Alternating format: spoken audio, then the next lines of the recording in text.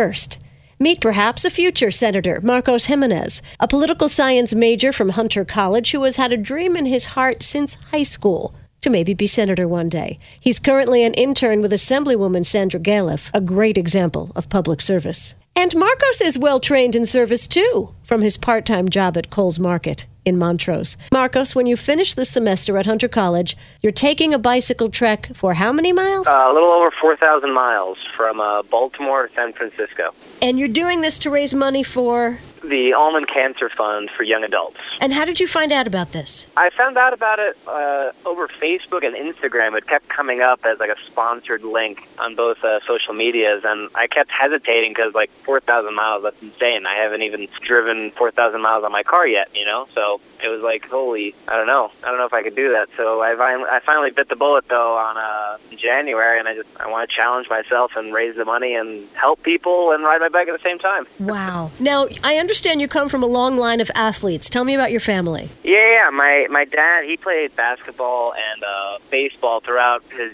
younger life, and my grandfather, actually, he's in the Hall of Fame in Dominican Republic for baseball and for track, actually. And then my brother, he played football throughout his years in college. He went to Division III. He was an All-American. He's all you can be in football. And I followed their footsteps in all those sports. I even played soccer, too, but I never really felt completely in on it and didn't really like them completely. Cycling was the first real sport that I can call my own. No one in my family does it. I researched it. I did all my own thing for it. So it's exciting to finally have something that I can grasp and say, this is mine. I started this in my family, at least.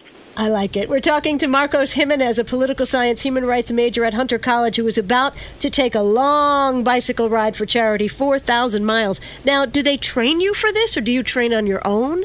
I train on my own, but they have recommendations. So they say by May 15th, you should clock in about 500 miles, and you should have at least one 50-mile ride and one 70-mile ride. I personally, before the ride ever started, I even knew about it, I would do 50 miles, at least 50 miles a week. So if I stick to that plan, I'll have about 900 miles by May 15th. So I'm sticking to my plan, and then I'll add in the longer rides when the weather gets warmer outside. So you're going to start in Maryland. You're going to end in San Francisco.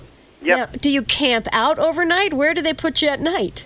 They have directors and leg leaders in charge of sections of the entire ride, and they're the ones in charge of finding churches or sponsors along the way in each town that we go through to house us, to feed us, and all that. They provide everything except for a sleeping bag. We got to bring our sleeping bag. You got to bring a sleeping bag, and you got to get yourself to Baltimore, Maryland. Yeah. Are you nervous at all? Yes. Very nervous, but I'm excited at the same time. I haven't done something this exciting ever. It's pretty intense. How long will you be out on the road? Each day, it's going to be anywhere between 60 to 90 miles, so I'm assuming about 5 to 6 hours tops. For how many days? 70 days, so a little over 70 days. A little over 70 days. And what happens at the end? Big celebration? Yeah, we cross the Golden Gate Bridge, and we ride into San Francisco, and it's going to be, hopefully my parents will be there, and my girlfriend too, to welcome me to San Fran, and we get to keep our bikes. And what do you mean you get to keep your bikes? They give us a bike for the ride, which is really cool. Yeah, I'll be getting that in about 2 weeks. You have to get a bike from the organization, and that's the bike you're going to ride. Why do they do that? I believe to keep all the bikes the same, just so it's easier to maintain them on the way. Because I know I have a weird bike right now that I know not too many people, at least New York, have, just because it has disc brakes, so it makes things a little more complicated for mechanics on the way.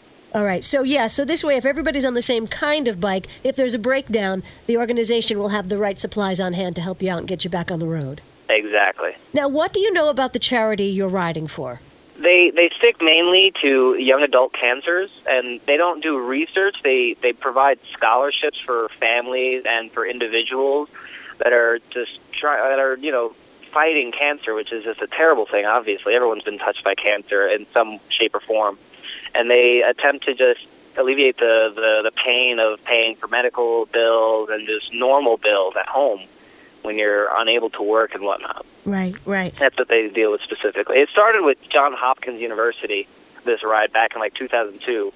been evolved and expanded. Like, it started with only one bike ride across America. Now it's 4 runs across America and 4 bike rides across America. Right. Well, whatever it takes to raise money for such a great cause. Now, you have to come up with some money to participate in this. How much? Yes, $4,500 is our minimum. So each rider has to bring in at least $4,500. Yep. How are you doing in your fundraising so far? Well, I started late, so I'm in shape for where I need to be, but, it could always be better. Okay. My family has been donating. I have little donation cans in Coles Market where I work and at Montrose Deli, so I've been getting some money from that. That's been pretty successful. But, just waiting for other people, the local community, to sponsor me. Is there a website? Do you have your own link that we can donate, a page we can donate on? Yep, I do. It's called 4kforcancer.org/profiles/Marcos-Jimenez. So when you get out of Hunter College with your political science human rights degree, what next?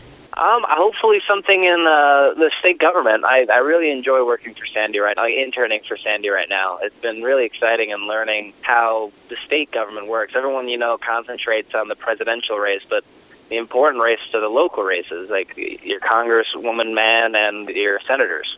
People don't realize how they're the ones with the power, not the president. So it's very interesting to be on the local level to see how they really work on stuff. Because Sandy right now, she's in her election year as well. So it's been a very interesting year so far. Yeah, it has. Could we call you Senator Jimenez one day? Hopefully.